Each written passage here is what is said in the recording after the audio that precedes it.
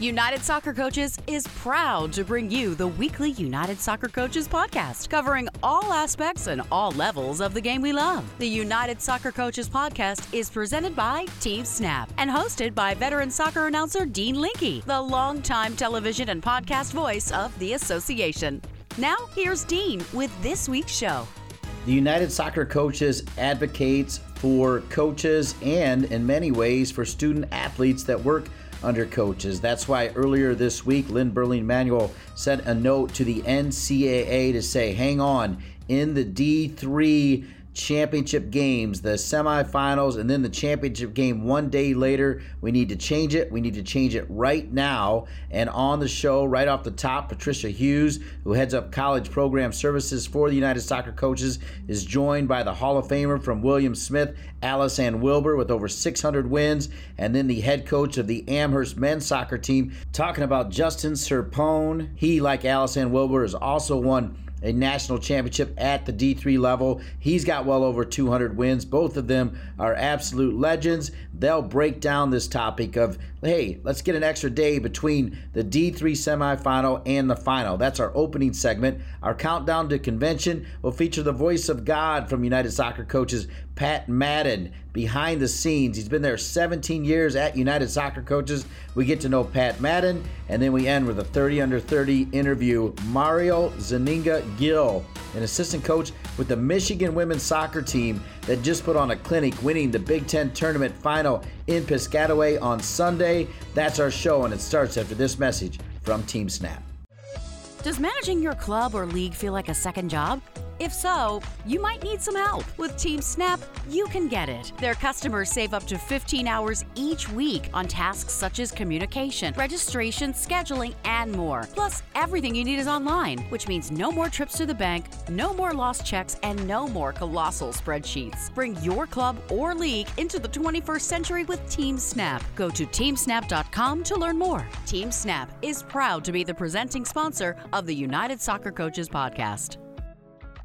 I am Dean Linke. This is the United Soccer Coaches podcast presented by Team Snap. And as I mentioned in the open, we are kicking off with an all-important issue, an issue that needs to be heard. And United Soccer Coaches made it heard on Monday as United Soccer Coaches spotlights D3 championship safety issues to the NCAA. Reading from the press release from United Soccer Coaches issued on Monday morning, United Soccer Coaches sent an urgent request to NCAA Executive Director Dr. Mark Emmert to change the NCAA D3 men and women's championship format to add a rest day between the semifinals and finals. The association even offered to pay the $20,000 estimated expense to make the change for this year, like right now.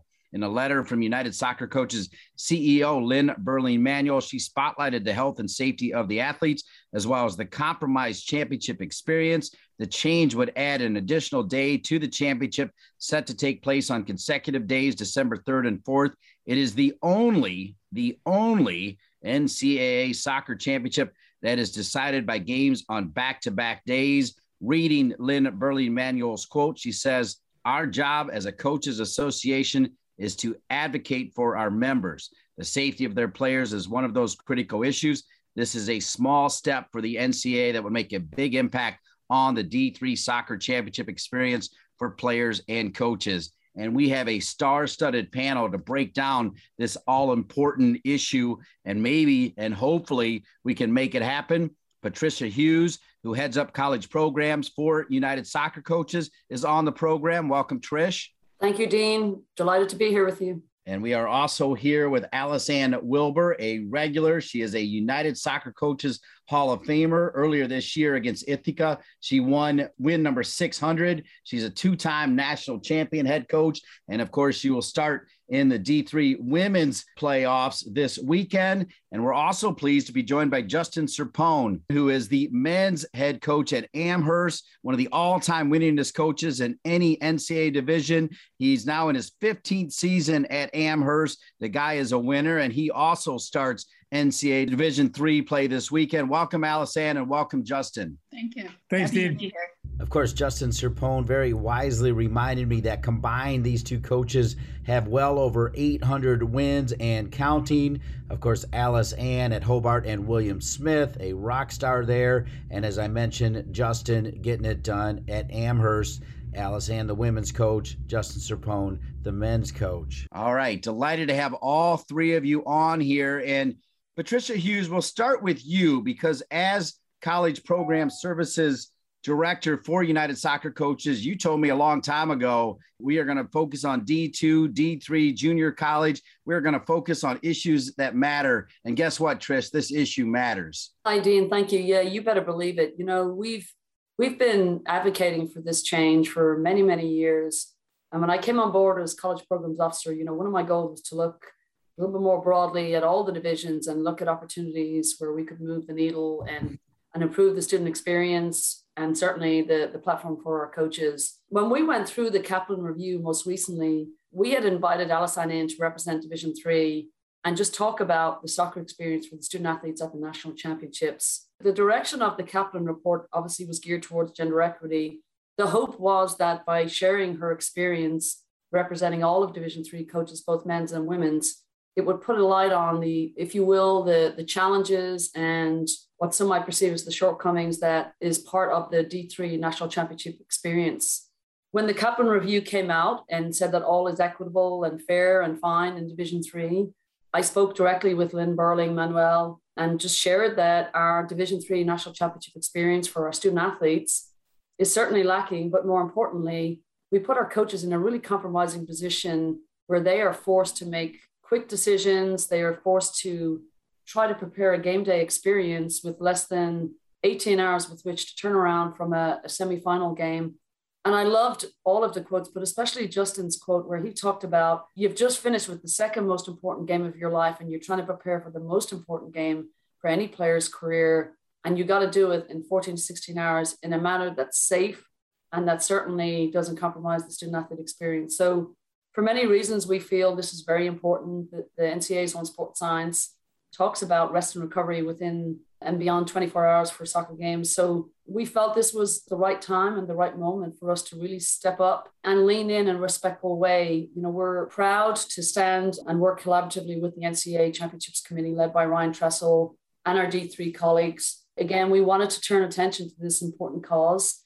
And who better to speak to this, obviously, than our two colleagues here who represent Division 3 on the call. Great setup, Trish. So we'll start with Alice Ann Wilbur, as I mentioned, the head women's soccer coach at Hobart and William Smith College and a true legend of the game. And kind of speaking for you to set you up here, Alice Ann Wilbur, as you say, having served as the chair of the NCAA D3 Women's Soccer National Committee, I know you have a ton of respect for the scope of NCAA governance. However, you are aware and obviously frustrated and disillusioned by the disconnect between the NCAA mission and the health and well-being as experienced by the student athlete in D3 championship play. You've made those runs a lot of times. You know how grueling it is. I do. And while we are enormously appreciative, I think, of the opportunities to compete through the NCAA championships, and I know how hard people on the championships committees, the sport committees work for that. Over these last decade and beyond, the sports science is just consistently clear and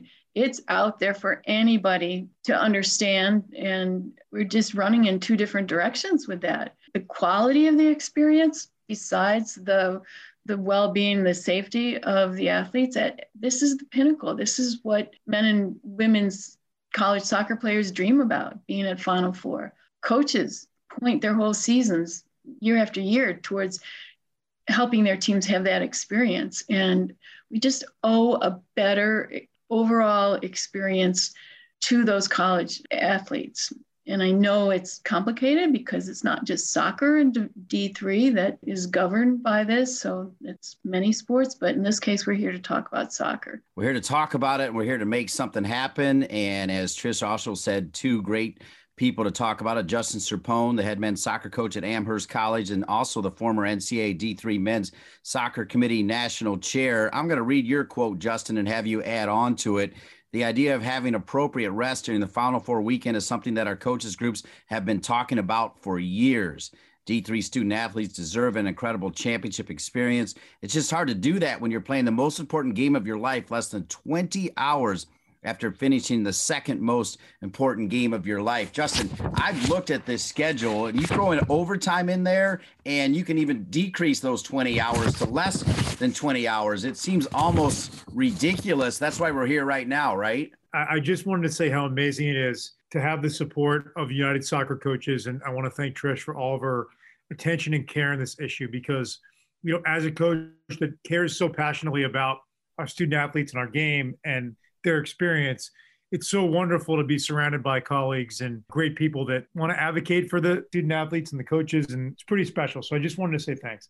And yeah, I mean, I think for whatever reason, there's so much we all love about Division III, college sports, the NCAA, but somehow in the psyche of like how you think about the Final Four experience, it ends up being a war of attrition, right? And there's some parts of that you almost like relish. Oh, it's so hard. And, you know, you're getting on a treadmill that feels like it's going 13 miles an hour when you get there and the first game kicks off. It doesn't have to be like that, though, right? Like, it doesn't have to be that the last team standing with 11 healthy bodies is the team that's going to make it through. We can do better. And I think this whole conversation and conversations like this speak to the fact that when you're part of something that you love and you're passionate about, it's not about being critical of that thing. It's you want so much to make it better. And you want so much to have these athletes that I admire so much. We've all made our lives work to give them the best possible thing that we can. And so we're going to advocate and try whatever we can to make it as perfect as can be. And so this is really just about how can we do better? And I think that we've identified a thing that seems to me like pretty low-hanging fruit. It would be, I think, universally better for everybody, and certainly a worthwhile cause and something that's a long time coming. I really appreciated your opening comments on what Trish Hughes' mission is, and she stated that from the beginning to make sure that the other levels, as I stated earlier, get recognized. It's fascinating that as well as part of the release and the letter that went to the NCAA, there's also a quote from Anson Dorrance, who is, you know, clearly one of the faces of all soccer, not just college soccer. And he says, why anyone thinks that Division III championships should be less concerned for the health of their athletes is beyond me. Soccer is a taxing contact sport, and everyone knows the risk you take while playing it. There are even discussions right now at a Division I level where we take 2 days off between games in the championship segment. So Division III, to stay with matches back-to-back, is a ridiculous physical risk. And Trish, going back off of Justin's comments and then hearing Anson's comments as well, it's one thing to get all these quotes and send a letter. It's another thing to say, I want to make a difference. Then it's a whole nother thing to say, you know what, I'll pay the tab. If it's only $20,000, we'll pay it to make it happen. But we're only a month away. Do you think by saying that we'll pay the tab, we can make this happen? Do you think we can actually get it done this year? Well, Dean, as you recall last year, and I know you and I had worked very closely because you were working several of the games last spring when it was a very bold and nimble move that was made by the Championships Committee led by Ryan Tressel to relocate the entire Division I Men's and Women's College Cup to the state of North Carolina. That was certainly no easy feat. They did an awesome job, and everybody walked away from that championship experience saying, oh my God, this was amazing. We had a stacked men's and women's national championship game.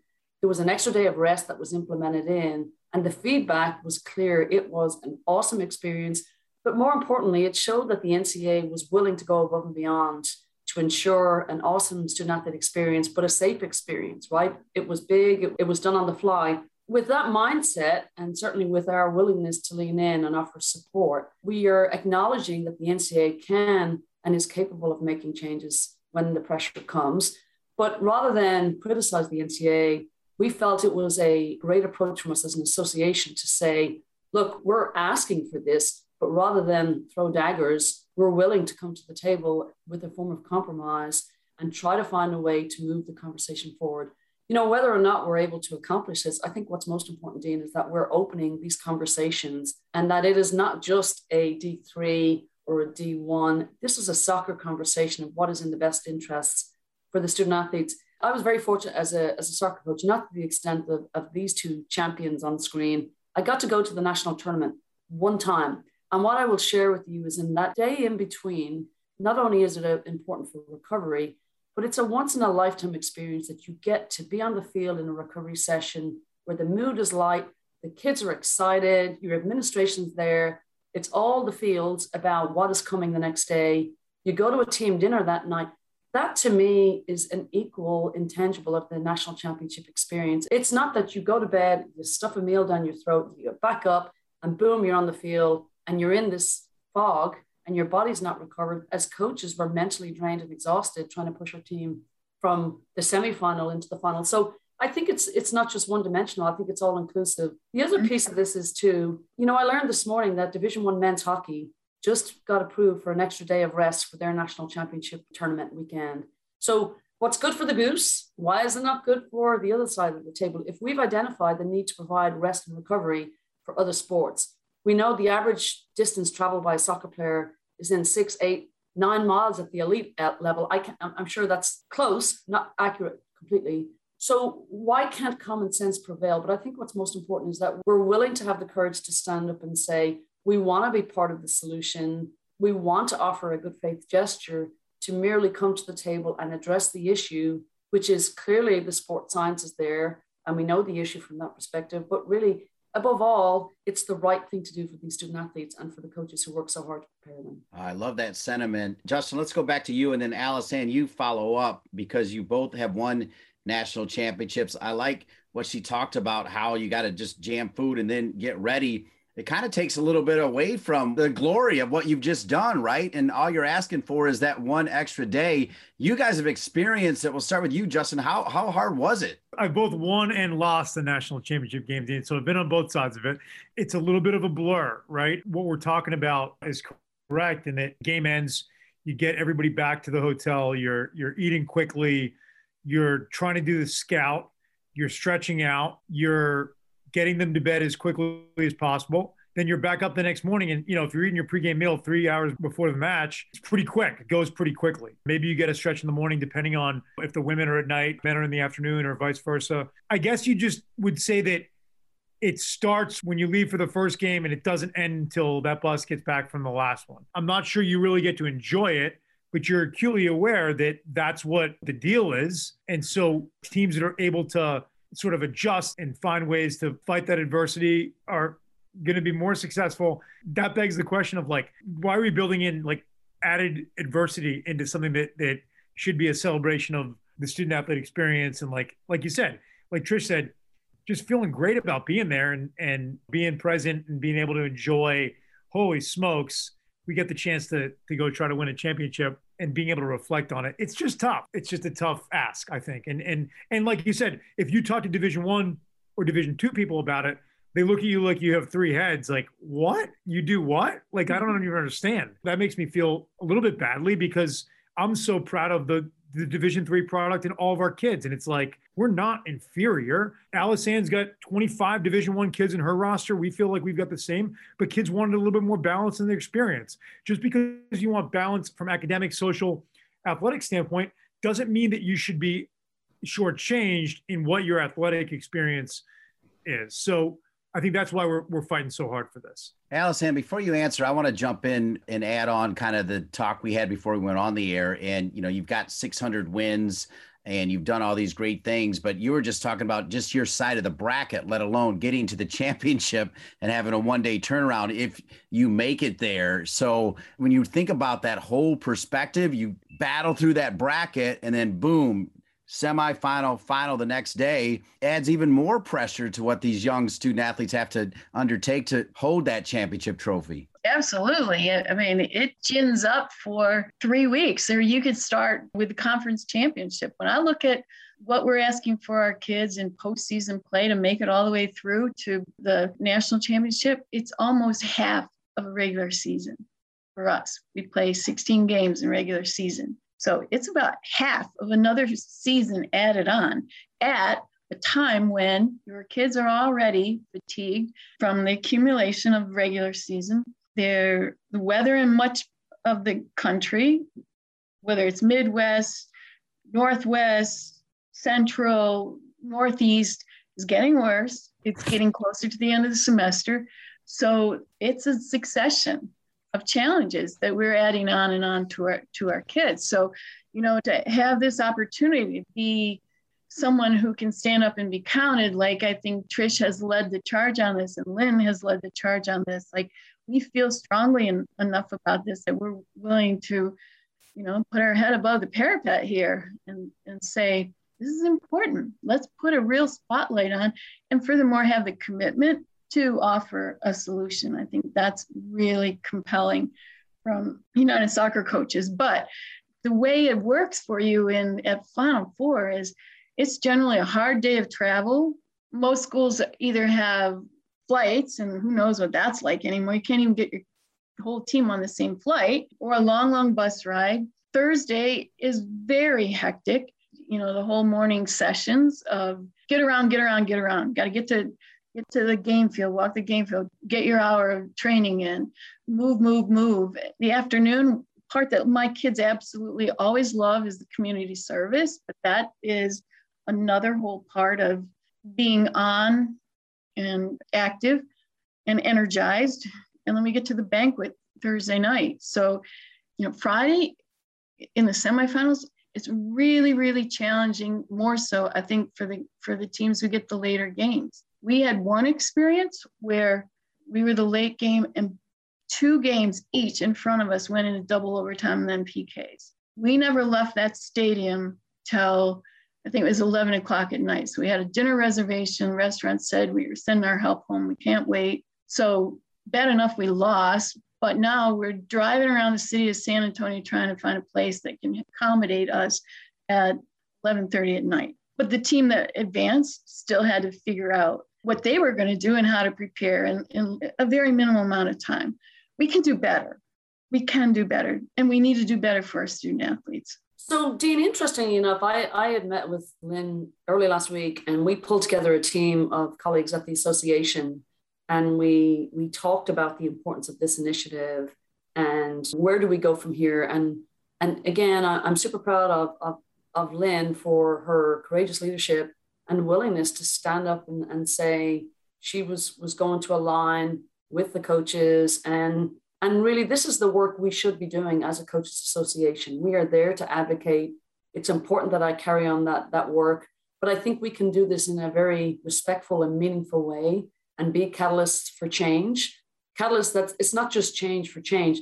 This is change that is absolutely warranted and needed. I'm proud of Missy Price, who, as you know, is our president, who is also a Division III coach. I'm proud of Lynn, Jeff Van Dusen, and the folks who have stood with me. And we are committed to this and finding a new way to move forward. So we're here with Patricia Hughes, who is the Director of College Program Services for United Soccer Coaches and 2 of the legends of the D3 game, United Soccer Coaches Hall of Famer at William Smith, Allison Wilbur, and Amherst men's head soccer coach, Justin Serpone. We'll be back with more on this all-important issue as United Soccer Coaches spotlights D3 championship safety issues to the NCAA.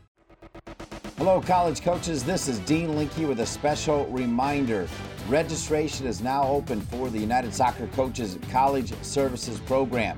Registered programs have access to a variety of benefits, including eligibility for awards and rankings, individual membership discounts, a dedicated liaison working on your behalf with organizations like the NCAA, NAIA, NJCAA, and so much more. United Soccer Coaches helps you develop your entire coaching game the way you help your student athletes grow as people. For more information or to register, please visit unitedsoccercoaches.org/college.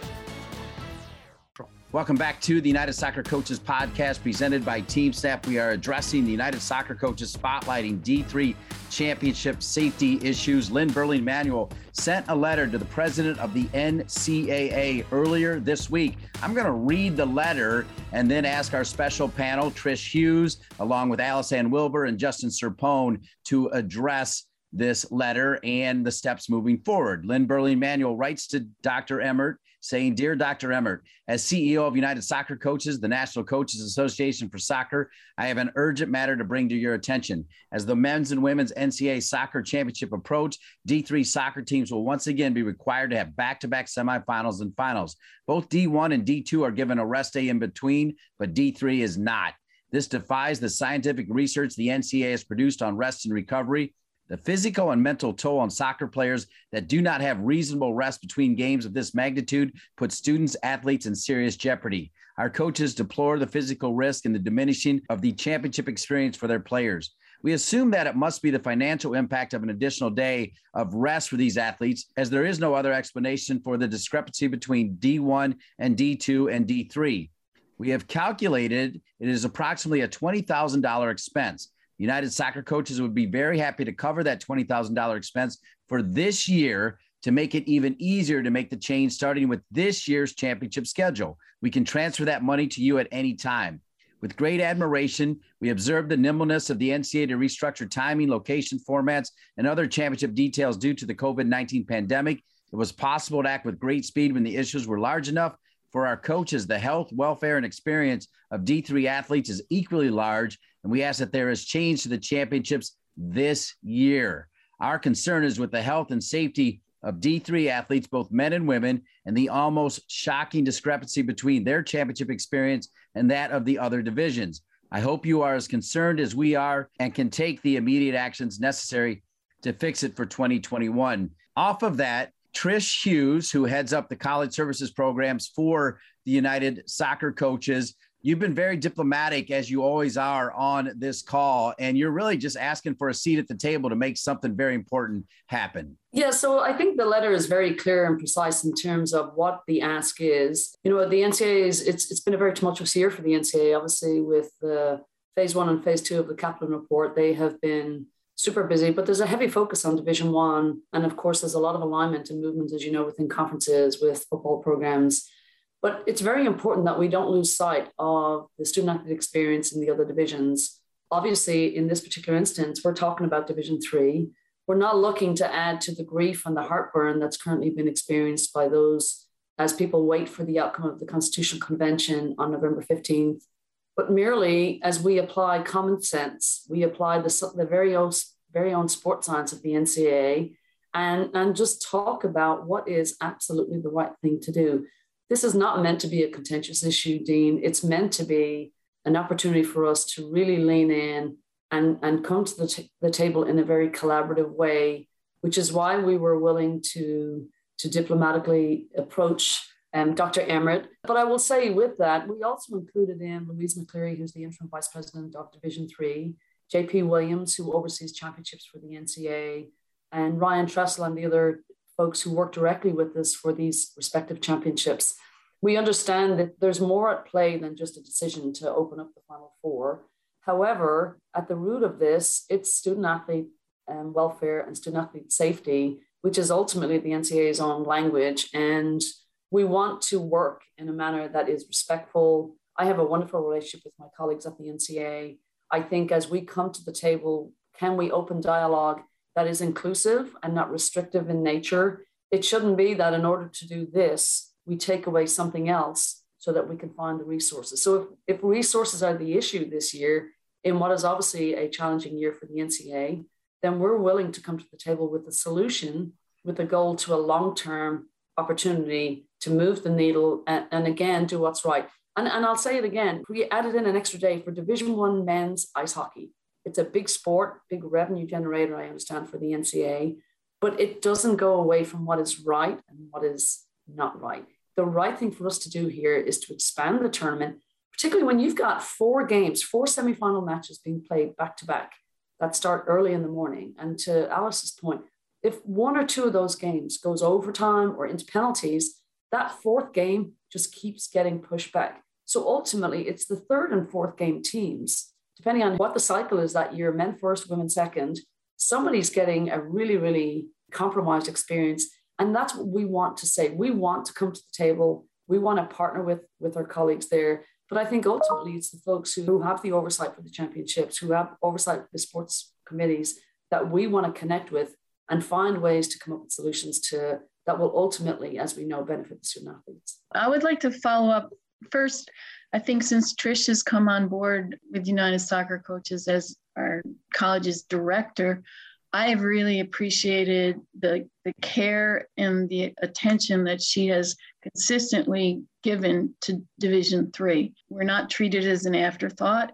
And I think it is increasingly becoming clear to our Division III membership that we have a newly focused attention on the quality of the experience for our student athletes. So I'm very appreciative of that. And it does matter, I think, in terms of, because as Justin alluded to earlier, like this war of attrition, when I look at in women's Division III soccer championships, you will see teams that have been there a lot, that have figured out how to manage that compression. So Messiah's run of multiple championships, they figured it out. Wheaton, Illinois, several national champions, they figured out. Williams, 3 in a row, I think, figured it out. The reason we won in 2013 was because of the failed attempts prior to that. I think we were there 3 out of 4 years. And we finally figured out, how do you manage this compression that is so different for your student athletes? So is that the way it's supposed to be? I would argue that doesn't feel like everybody is at the same table, right? So it's another way to look at it, but I'm just passionate that we're putting a spotlight on doing something I think that's achievable and the right thing for the experience of our student athletes. It's such a fantastic moment in time for them, a weekend in time. I also would say, I was looking back at my email, this is a topic that has been on people's minds, coaches' minds for the last 10 years, right? Mm-hmm. And so, it's so hard in today's world to get everyone to agree on one thing. And yet when we've come together at the convention, when we've had conversations within the sport committee groups, the idea of the day of rest at the final site is unanimously been, people have jumped onto, right? And I think it's important to say, this isn't something that's new, but the energy that Trish and United Soccer coaches have put into it has given it some light. That release was saying yesterday, I probably got 15 different texts or notes saying, hey, this is amazing. I got one from Brandon Bianco, who worked really hard on this issue, that just said, wow, with like 10 exclamation points after it. People are really excited about the prospect. I say to my own kids, and every time you have a challenge or predicament, one of two things are true, right? It's either something you can control or it's something you can't control, right? This is something we can control with thoughtfulness and reflection and helping each other find ways to the right outcome. And when I say right outcome, for the student athletes, like I'm good. Like I could coach every day for 25 straight days. It's not that, it's not that hard. Just ask, my wife will tell you what I do is not that hard. So, but for the student athletes, they're the ones that are running around. They're the ones that are playing 110, 90 minutes, whatever. That's a tough ask. It's time that we give this topic and thankfully, hopefully getting to that opportunity to give the topic the attention it deserves. Dean, may I add to this? I was very fortunate to serve as a director of athletics at Salem College, which is a Division III school in Winston-Salem, North Carolina. And one thing that I will share from an association standpoint, when we look at the numbers of soccer programs nationally, Division III is our largest college soccer population. We have over 400 programs on both sides of the fence, close to, compared to Division I men and women. And at an institutional level, soccer programs are revenue drivers for the colleges that they serve. They are enrollment drivers. Athletic departments, when they're looking to add sports, soccer is one that is front and center because our coaches are carrying rosters that are usually in excess of 30 players. If they have a JV program, those numbers are even higher. So again, why we create this space for Division III programs, athletic programs, they are such an important space for athletic programs or for the institutions. They drive enrollment, they add to the campus culture and vibrancy. They are some of our best student athletes on campuses, higher rates of retention, higher grade point averages than the overall student body when we look at the GPAs. But then to go to the NCAA tournament and then become, not deliberately, but what might be perceived as this second-class citizenship in the soccer community, it's just absurd and it really is not fair. The institutions have no problem with it. They want their kids going and having, or their student athletes, a big part of the young men and women having an awesome student experience. So we've just created this, we've kind of backed ourselves into a corner with the NCAA. And while this has happened in the past, the right thing for us to do going forward is to create a space that really gives them the opportunity and the experience that they deserved. We're not looking for a fight here. We're looking for an opportunity to lean in and be at the table and find ways to create a new experience for these young men and women, and certainly for our coaches. I mean, the role that our coaches serve, they're leaders, they're advocates, they're mentors, they're, there's so many ways in which they serve our student athletes. To be able to go away and have that shared experience with the extra day of rest, I think really would just be the creme de la creme of that ultimate experience for these kids. Trish, the letter's been sent. Now what? Next steps? Sure. So I think out of respect for the NCAA, and it's a large organization and it's multi-layered in terms of leadership, the conversations I think will need to be had obviously at the championship level for the D3 folks, and then certainly collaborating with, I would suspect, upper level administration at the NCAA. Our goal is to give them time to reflect and to, I would assume, mull over what is next for them. I do think for us, next steps, regardless, is obviously this has gone out as a press release. It's gaining a tremendous amount of traction on social media platforms. But I think the now what's most important here is the voices of the student athletes. I think they are the ones who are in the weeds. They are grinding it out. And I think it's important that if there's any doubt in anybody's mind what this experience is, I would encourage folks to listen to the voices of the student athletes. I think that's what's most important. And we will try to create opportunities for these student athletes to have their voices heard. It's never far from coaches' minds that we do this for the student athletes. And I think one of the wonderful parts about this moment in time, in so many different wonderful ways, our student athletes have found a voice in a lot of different arenas in life. And I think this is just another one for them to sort of be heard from. It may affect them. It may affect the people and the students who come after them, the athletes that come after them. But this is an important time to get their take on this. I agree with that. I think all of us have been consistent in our desire to come across to the NCAA as very respectful of their management and the challenges in front of them. I would say I grew up where my mom always said, if I am not for me, then who will be? And I feel that this is a time for our student athletes to be engaged. As coaches, we certainly are out there advocating for them for the best quality of experience that can be provided for them. They have a place at the table too. They need to use their voice. My husband created a hashtag equity for, as in the numeral for D3. I think it's pretty catchy. So, can we get SAC involved? Can, we put it out to our student athletes and to our alums to join the chorus here. And it's important that they advocate for themselves as well. I just got to say in closing on my end that, I'm a huge fan for Division III. I think there's no purer experience than the student athlete experience for these amazing young men and women. They're killing it in the classroom. They're getting it done at a really high level on the field under the leadership of these coaches. And, for us as an association, this is what advocacy looks like, and we're not going to back down. We're going to continue to push and in the name of the game and just try to take soccer into a new era in the 22nd century, I guess, at this point. So I'm grateful for you all and the opportunities to be here in this space. So for us, at this point, we just want the NCAA to do what's right for Division III soccer. It's time for this change to occur.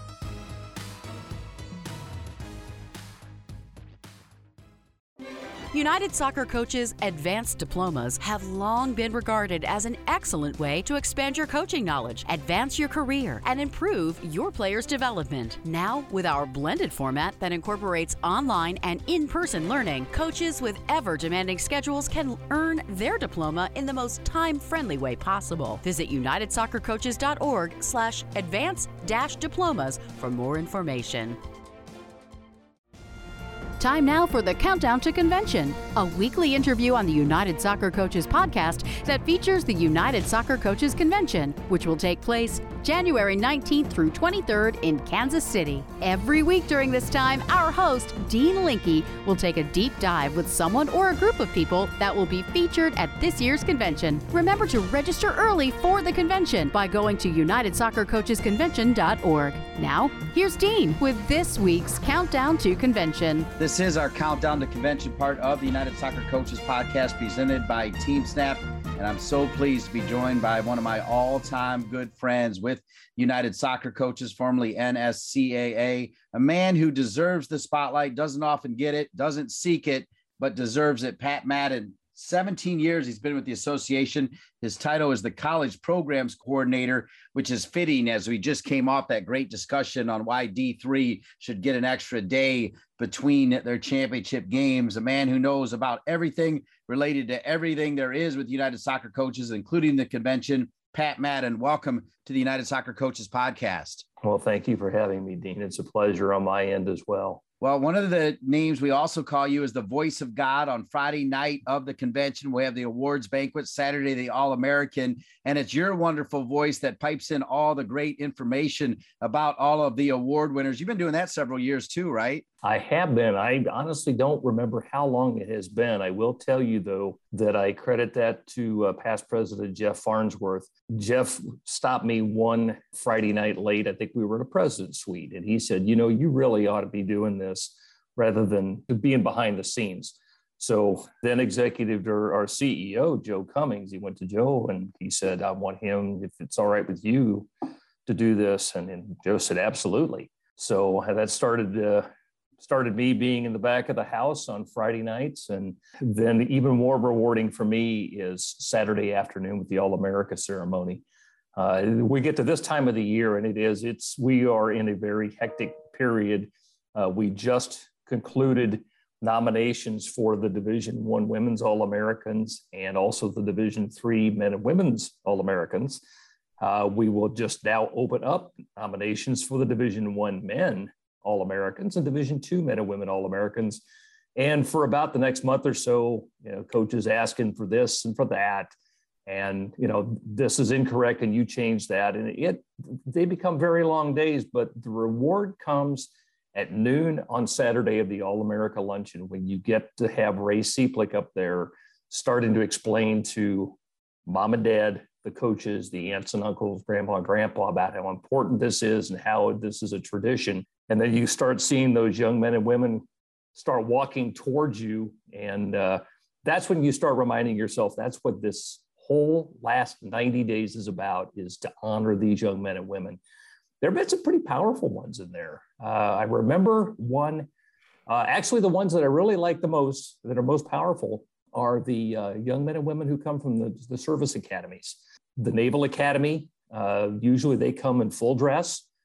We've had some young men and women from the Coast Guard Academy in Division III, and they will come in full dress as well. And it's very impressive to see that, especially when you start realizing that these young men and women, as soon as they walk out of here as seniors and they graduate from Annapolis or from the Coast Guard or from West Point, are going into active military service and they're protecting and defending our country.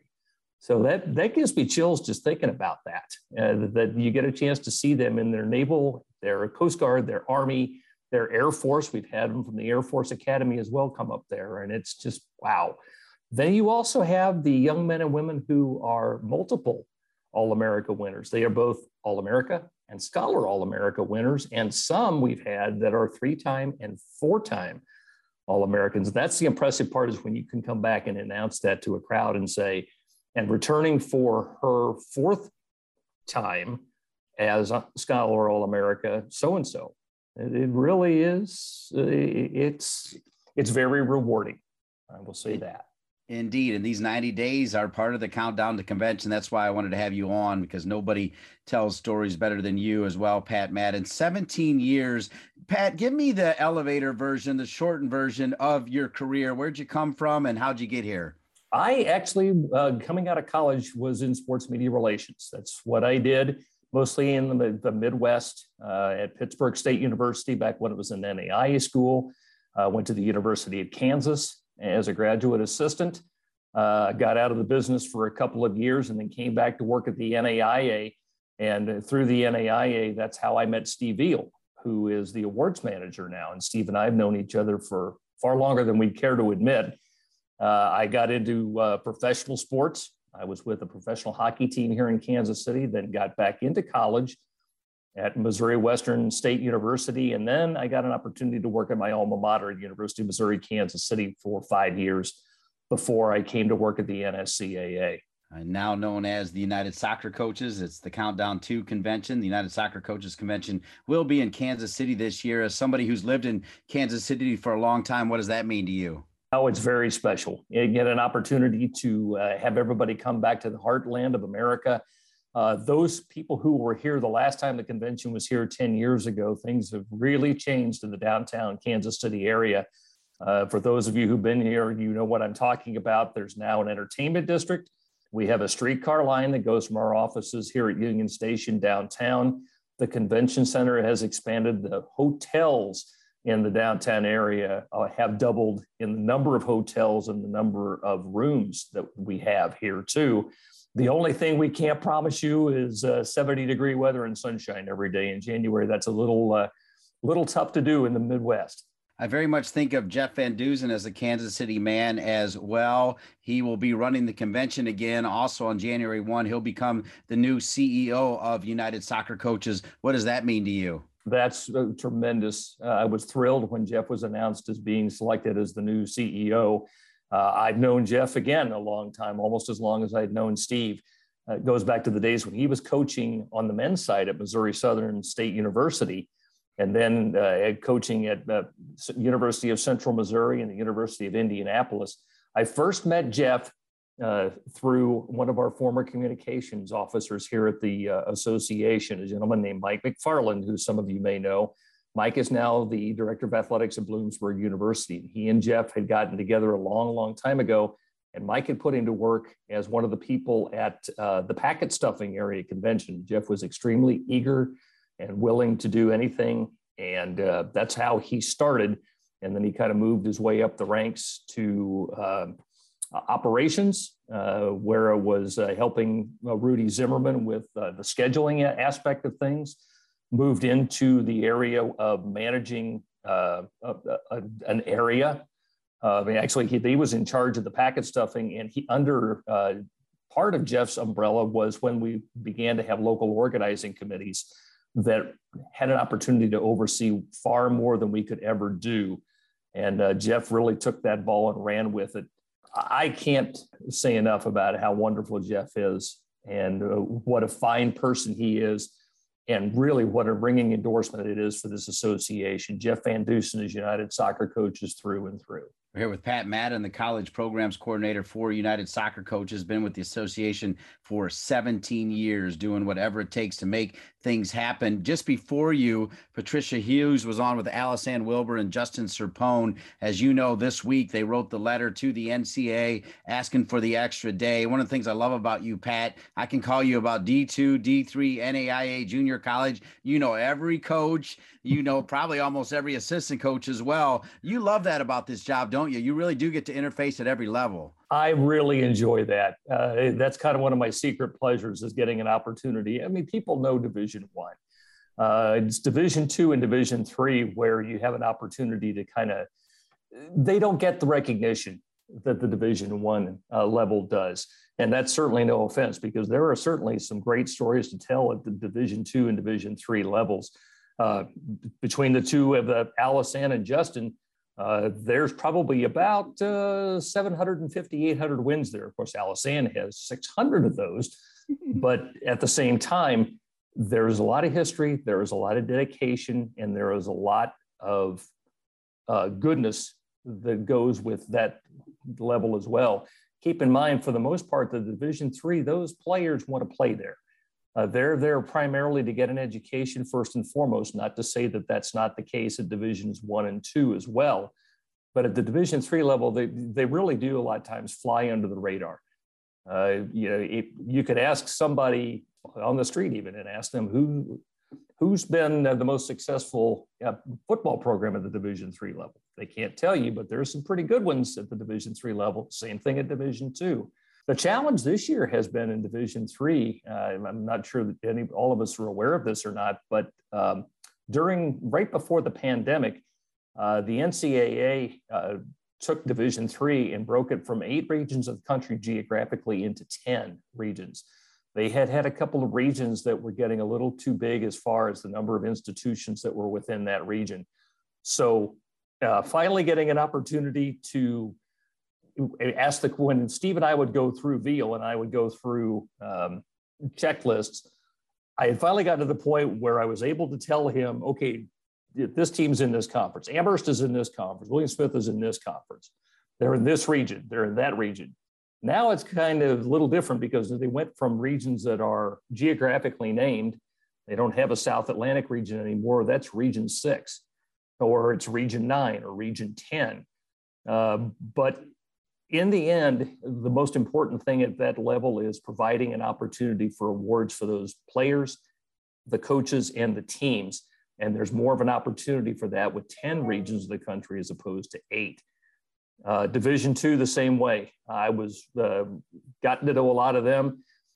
Having worked at a Division II institution and a lot of those being old NAIA schools, I recognize a lot of them. I can tell you where a lot of those schools are located. I can tell you nicknames and those sorts of things. Not that it's not trivia or anything of that sort, but it is kind of fun to say, oh yeah, that Wynn gets the Bulldogs and then we get North Carolina. I've been on that campus in Boiling Springs, North Carolina, when Gardner Webb was an NAIA school. Now they're a Division I school. So it gives me a lot of enjoyment. I will tell you that the most important thing for me in my life is that I can get up in the morning and not have to say, yeah, I got to go to work. No, it's, yeah, I'm doing something I want to do and I enjoy it. And so it's a cliche and you've heard it before, but I don't really think I've worked a day in my life. I love it. I love it as we're counting down the convention with Pat Madden. Pat, if you've listened to the podcast, one of my favorite questions is about the M's, memories and mentors. So I'm going to ask you the same question as we wrap up our time and count down the convention, and particularly related to the convention. What's your best memory at a convention? Maybe somebody you met at a convention. That we've had some pretty big time celebrities come throughout the years. When you think about the convention, is there one memory that comes to mind? The memory I have is toward the ends of the week.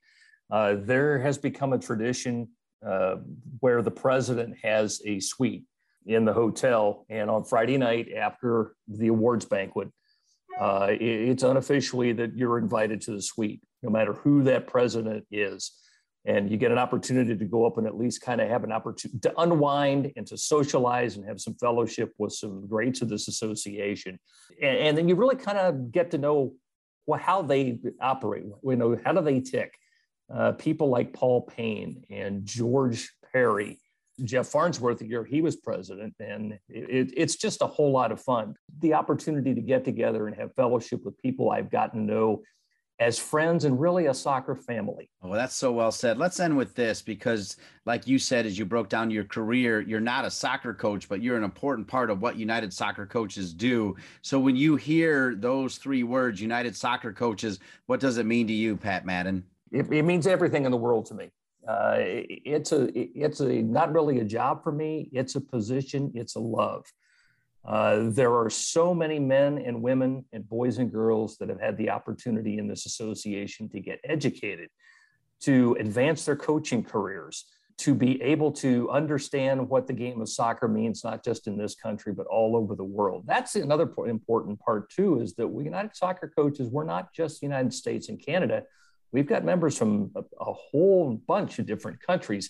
And it's nice to see everybody come together at convention time and get an opportunity to see each other again. When you walk those halls and you see people in those loving embraces, it's so nice to see the camaraderie of everybody, an opportunity to see somebody you haven't seen in 2, 3, 4 years.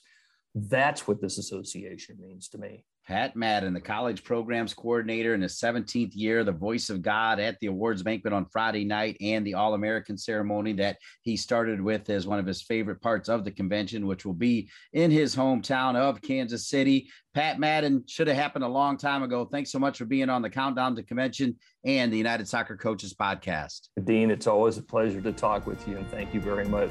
It was an honor. It was my honor. Speaking of honors, the newest 30 under 30 class is filled with rock stars, including Mario Zaninga-Gill, who's an assistant coach with the Michigan women's soccer team that just won the Big Ten tournament on Sunday and got a number 2 seed. I saw him in Piscataway. What a great, young, talented man. Jen Klein knew it when he interviewed, and now he's a key part of the staff. 30 under 30 member Mario Zaninga-Gill when we return. That's this week's Countdown to Convention for the 2022 United Soccer Coaches Convention, January 19th through 23rd in Kansas City. Register today at unitedsoccercoachesconvention.org.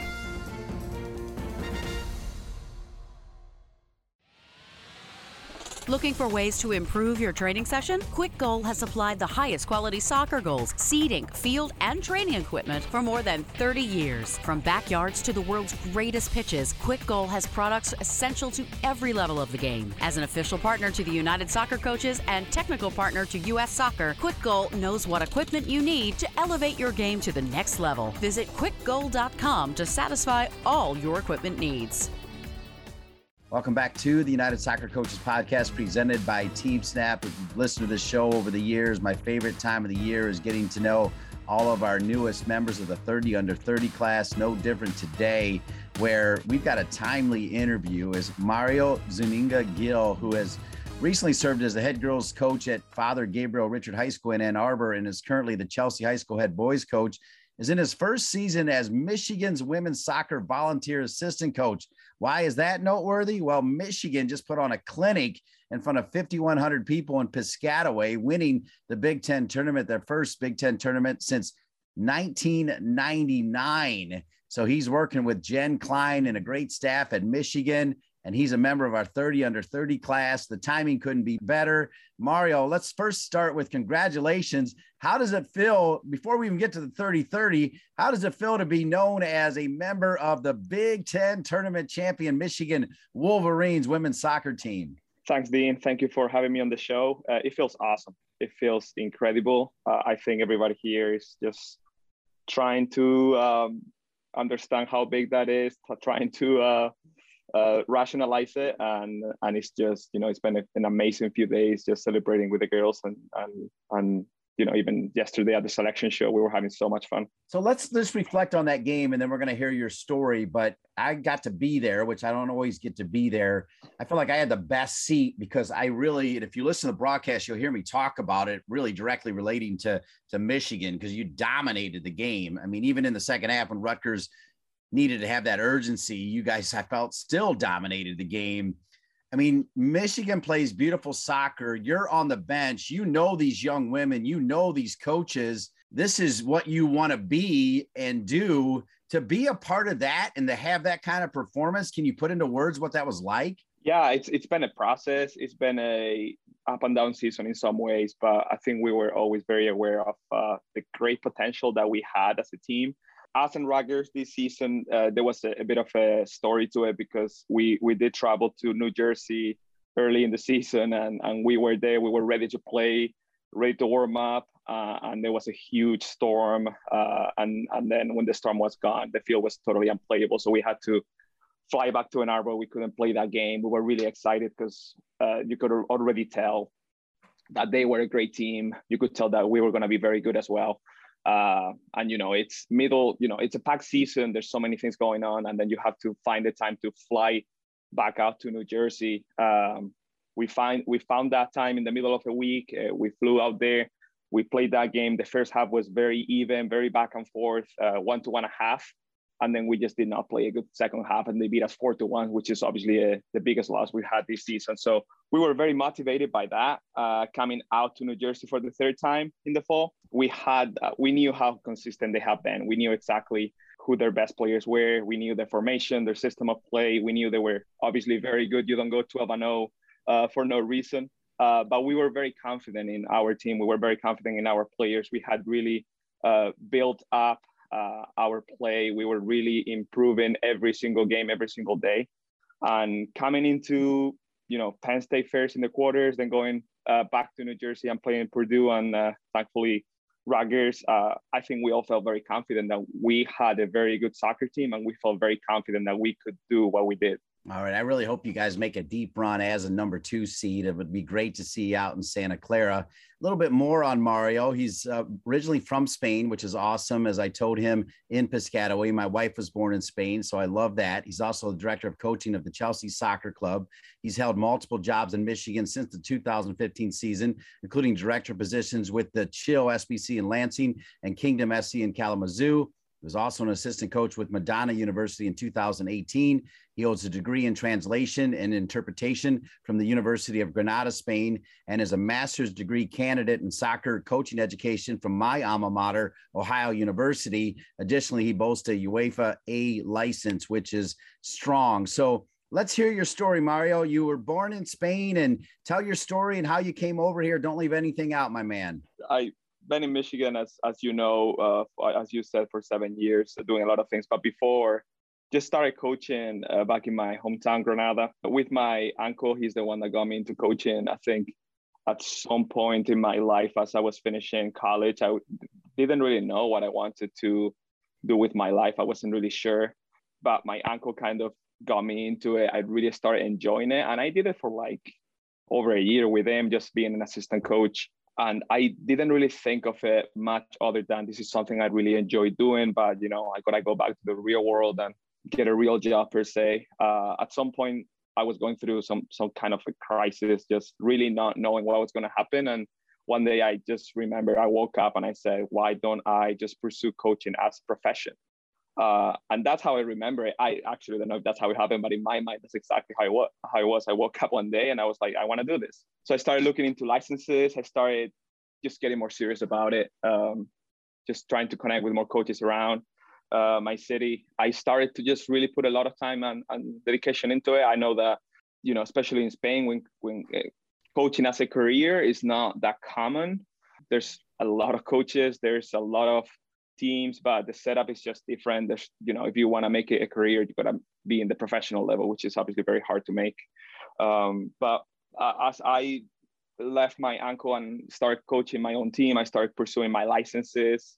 I started with the basic one. I continue with, there's a, you know, the system works very differently in Spain. Got my B, got my A license. And when I was finishing my A license, there was a program sponsored by UEFA that would send some coaches abroad to other countries just to kind of see how it was, how it looked in other places. And because I had studied languages in college, and I've always been very interested in other cultures and other languages, I decided to go give it a go. And I went to England. I did an internship with Burton Albion, which is a professional club in England. I was there for a month and I really enjoyed it. And while I was in that internship, there was a contact that came up, and it was a contact that was bringing European coaches into the US for coaching for full-time opportunities. So I didn't think about it for a second. I was literally just finishing my degree. I was finishing my A license. I have been a head coach for 2 years. It was just the right time to just give it a go. And of course, at the beginning, it was just kind of like an experience. Let's take a trip. Let's see how it goes. Didn't think, you know, it was going to turn into moving full time into the US. I started off in a club coaching some teams, but I think I realized really, really quickly that that's what I wanted to do. And here's what I wanted to be, because of the amount of opportunity and the amount of respect I felt for me just coming from a different country, how everybody just wanted to hear my story, how they wanted to know who I was, what I had to say. Of course, I'm a person that I've always wanted to expand my knowledge and learn from others. And I really wanted to see what people had to say about the game here. And, you know, you listed the number of places I've been to, but that's how I got to this country. And that's how I decided that I wanted really to become a full-time coach and stay in the US. Fantastic story, Mario. I mean that sincerely. I am interested in how, you know, whether it's coaching or other people that come over from different parts of the rest of the world, you know, some of them end up in New York, Florida, California. How was it Michigan? How'd you find your way to Michigan? Why Michigan? Well, I didn't choose Michigan, to be honest. It was more the people that were bringing me over. They kind of had to say to where I was going to go. They mentioned Louisiana actually at the beginning, and that's what I thought I was going for a while. But kind of a last minute change of plans. They said, well, you actually are going to be going to Michigan. And, you know, at that point, it wasn't that big of a deal for me. They had offered me a few places. And as a Spaniard, when I checked the weather in the different options they gave me, when I checked the winters in Michigan, it kind of scared me a little bit because I had never experienced that. But I, you know, through being in Michigan and falling in love with Michigan, and now it's been 7 years in here. I learned that I'm a very adaptable person, that I actually enjoy the cold winters and just being at home, enjoy the seasons, enjoy the contrast you get from one to the next. I just really like Michigan. It's a huge part of my life. My wife is from Michigan, actually. So, really have Michigan family now, plus everybody I've gotten to know in 7 years. It's just really home for me now. That's awesome. Yeah, I love Michigan. I kind of grew up in Michigan, spending my summers up near Traverse City from 6 to 16. We had a cottage up on one of the lakes, Crystal Lake up there. I mean, Michigan is kind of a hidden gem with its beauty. A lot of people, when they think Michigan, they think Detroit, but Michigan is so much bigger than that. And Ann Arbor is a special place. Just a quick nugget on Ann Arbor. What an amazing university, right? It's incredible. I love Ann Arbor so much. There's so much to do. As a Spaniard, as a foreigner, the mix of cultures you get here, the amount of people from different places just converge here in this beautiful town. I knew how I've been living in this area. I've been in different parts of Michigan, living in the Ann Arbor area for 4 years. And, you kind of really get right away, you understand the magnitude of the University of Michigan, Ann Arbor, and everything that surrounds it. Before we get to your inspiration for applying for the 30 under 30, just one more comment on Michigan, and that is, how were you able to interface with Jen Klein to get this job, which has to be pretty cool, especially knowing the success you had, knowing that you'll be able to look at that trophy forever and maybe more trophies and know that you were a part of it. But how did you make the connection with Jen Klein, who, by the way, I've been super impressed with? As I started to understand how soccer worked in the United States, it didn't take me long to realize that I wanted to coach in college. And it didn't take me long to realize that I like coaching girls over boys. Back in Spain, the female game is growing a lot, thankfully now. Obviously, a long ways to go to be as big as it is in here. But I haven't had the opportunity to coach any female players because it's just still growing. And 6-7 years ago when I was there, it was much smaller than it is today. So that wasn't an option. When I got over for my first year, I had an opportunity to coach. One of my teams was a girls team, under 12. They were a C team actually, but I totally fell in love with coaching them. It was so fun. It was just a whole new thing for me. And that team that I had really made me and realize how much I enjoy doing it, how much it was more about the relationships and about trust and about building confidence. And I'm not saying that's not the way it is on the men's game, but for me, because of my personality, that's kind of how it worked out. So, and then as I discovered college, I realized I really wanted to coach in college because that was kind of my aspiration. I really enjoyed the structure of it, the idea of recruiting players, the idea of bringing them to a school, playing for the school that they study for. So I had been trying to get into the college game for a while, but it was hard because, my full-time gig is DOC in Chelsea, which is 20 minutes west of Ann Arbor. Great club, great community, nonprofit organization. We do a lot of great things for the community, and I really enjoy working for them. But that kind of limits your options when it comes to getting into the college world.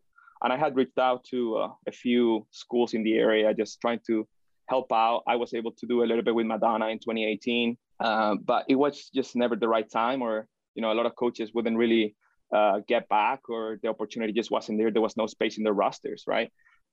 So, I was just thankfully doing well, and I couldn't really get to it. But then I saw an opening for director of ops at U of M. And obviously, I want to coach. I'm a coach. I love coaching, but I had to get my foot in the door at some point, right? So I just reached out to the staff at U of M, and they interviewed me.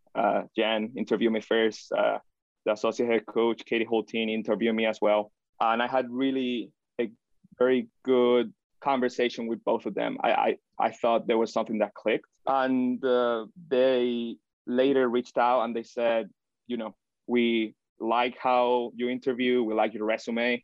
We actually would like you to come in and coach, not be the director of ops.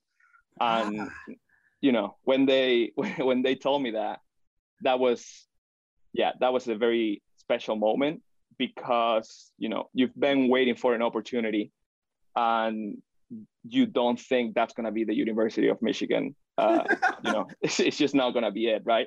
You're going to start in a smaller place.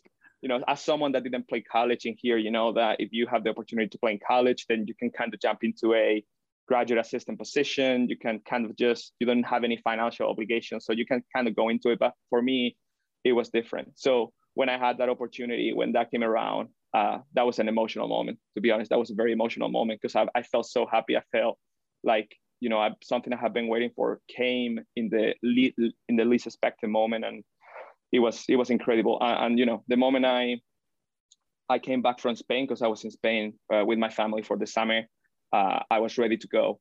I have no words to describe what this staff means to me and how well they're treating me and how incredibly talented, incredibly passionate they are.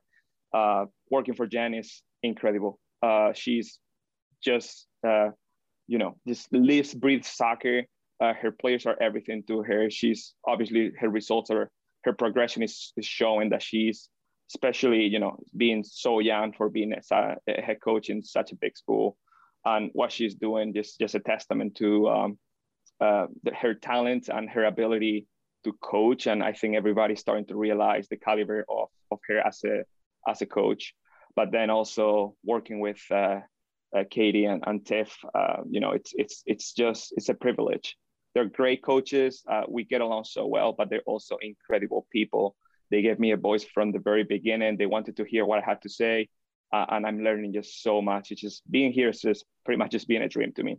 Mario, I have to tell you, and you may not believe it, but I wear my heart on my sleeve. I think you know that about me, even in this, short time that we spent together. But I think you know that because you've listened to the podcast for so long. That is one of the greatest answers I've ever heard, and one of the greatest results, that you went in for a director of ops interview, and all of a sudden your dream comes true with these special people, all of it. I have chills right now, honestly, like I've got a sweatshirt on. I mean, it's incredible. Just a fantastic answer. So then that leads to the 30 under 30. Just talk about, your drive to want to be a part of that. And, and then obviously when you found out you were part of it, tell us how that made you feel. It was an email. I was actually thinking for maybe over a week, because I don't know what they had told us they were going to inform us. Had applied a couple of times in the past, but I was starting to think I didn't make it this year. That's too bad. But then I got that email. I can't remember the exact date, a few days later than I expected. And it said, congratulations, you're part of the 30 under 30 program. First thing I did, I just jumped on my phone. I texted Katie, Jen, and Tiff, and I told them I made it. And they were so excited. They were so excited because, they know how important this is for me. They know how much I want to seize every opportunity I have in front of me to grow, to continue to put myself out there, to show people that I want to coach. I want to be the best version of myself. And of course they have helped me achieve that goal. And they were so happy for me.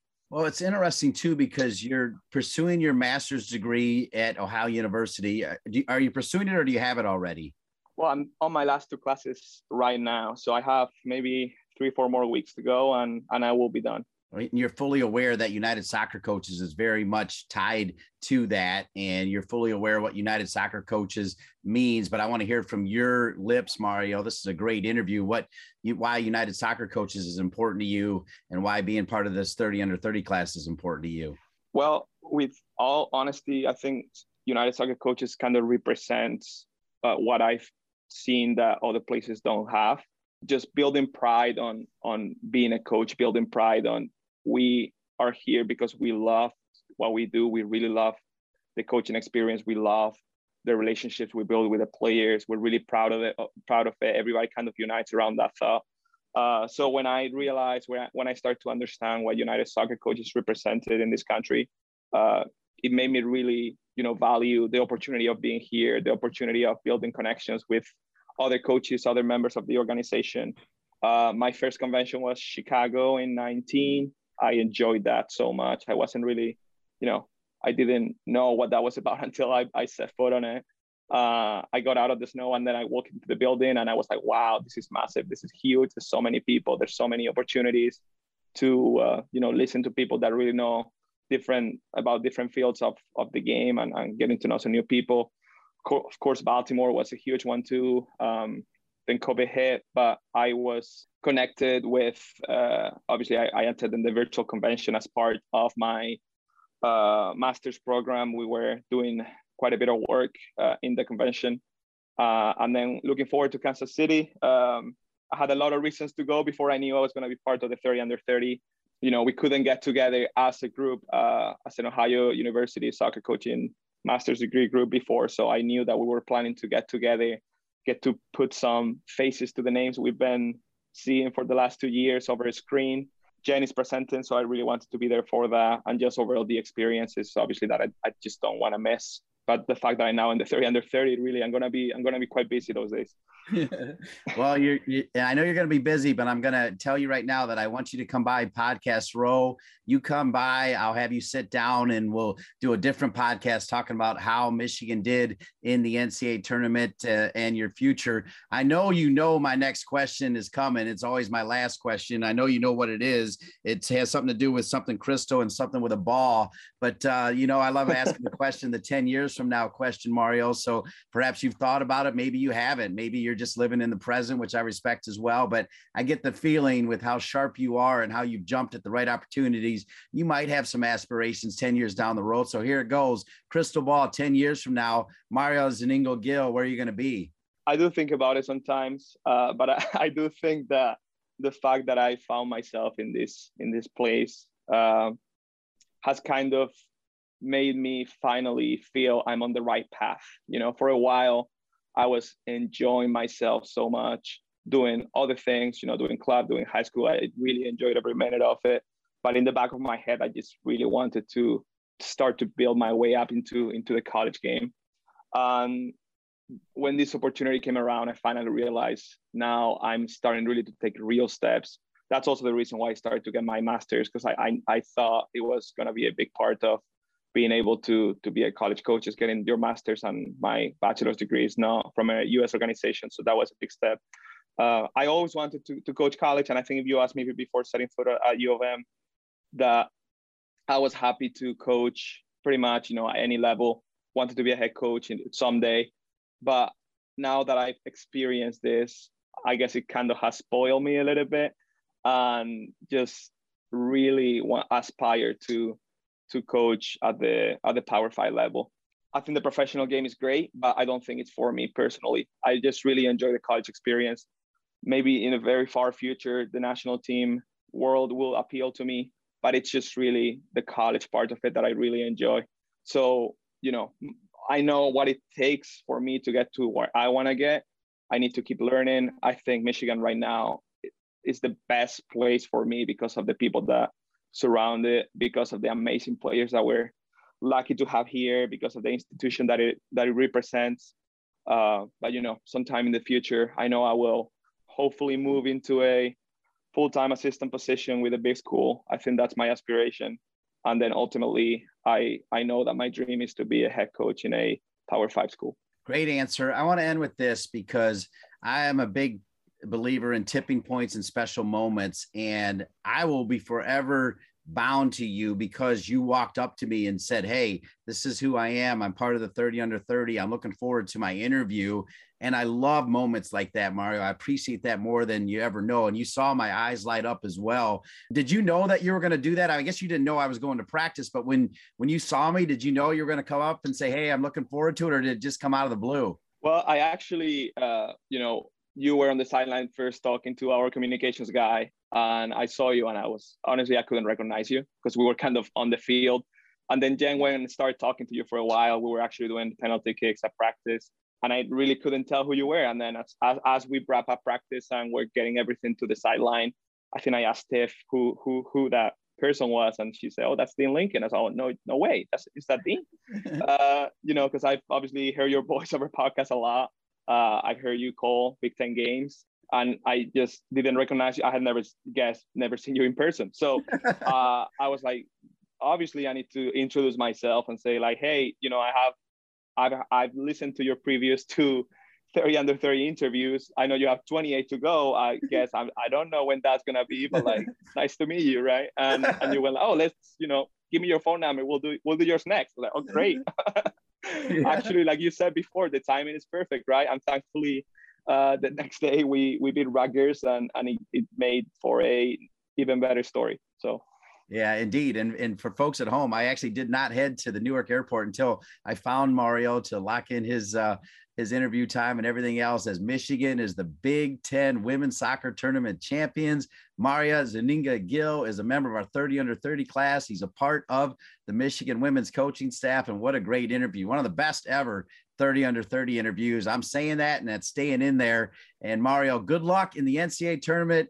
Bring it home. Go Blue. Mario, congrats on all your success. Dean, thank you so much for having me on the show. I really enjoyed talking to you. Looking forward to what's coming with the national tournament, and go Blue. How fun are these members of our 30 under 30 class, including Mario Zuniga-Gil. I want to thank all of our guests today. An impactful show. Also want to thank the great people at United Soccer Coaches like Sean Chevrolet, Erica Dyer, Bailey Conklin, and the rest of the gang. For each and every one of them, as well as our producer, Colin Thrash, I'm Dean Linke saying we'll see you next week for another edition of the United Soccer Coaches Podcast presented by Team Snap. Thanks for listening to the weekly United Soccer Coaches Podcast presented by Team Snap. To learn more, visit unitedsoccercoaches.org and teamsnap.com.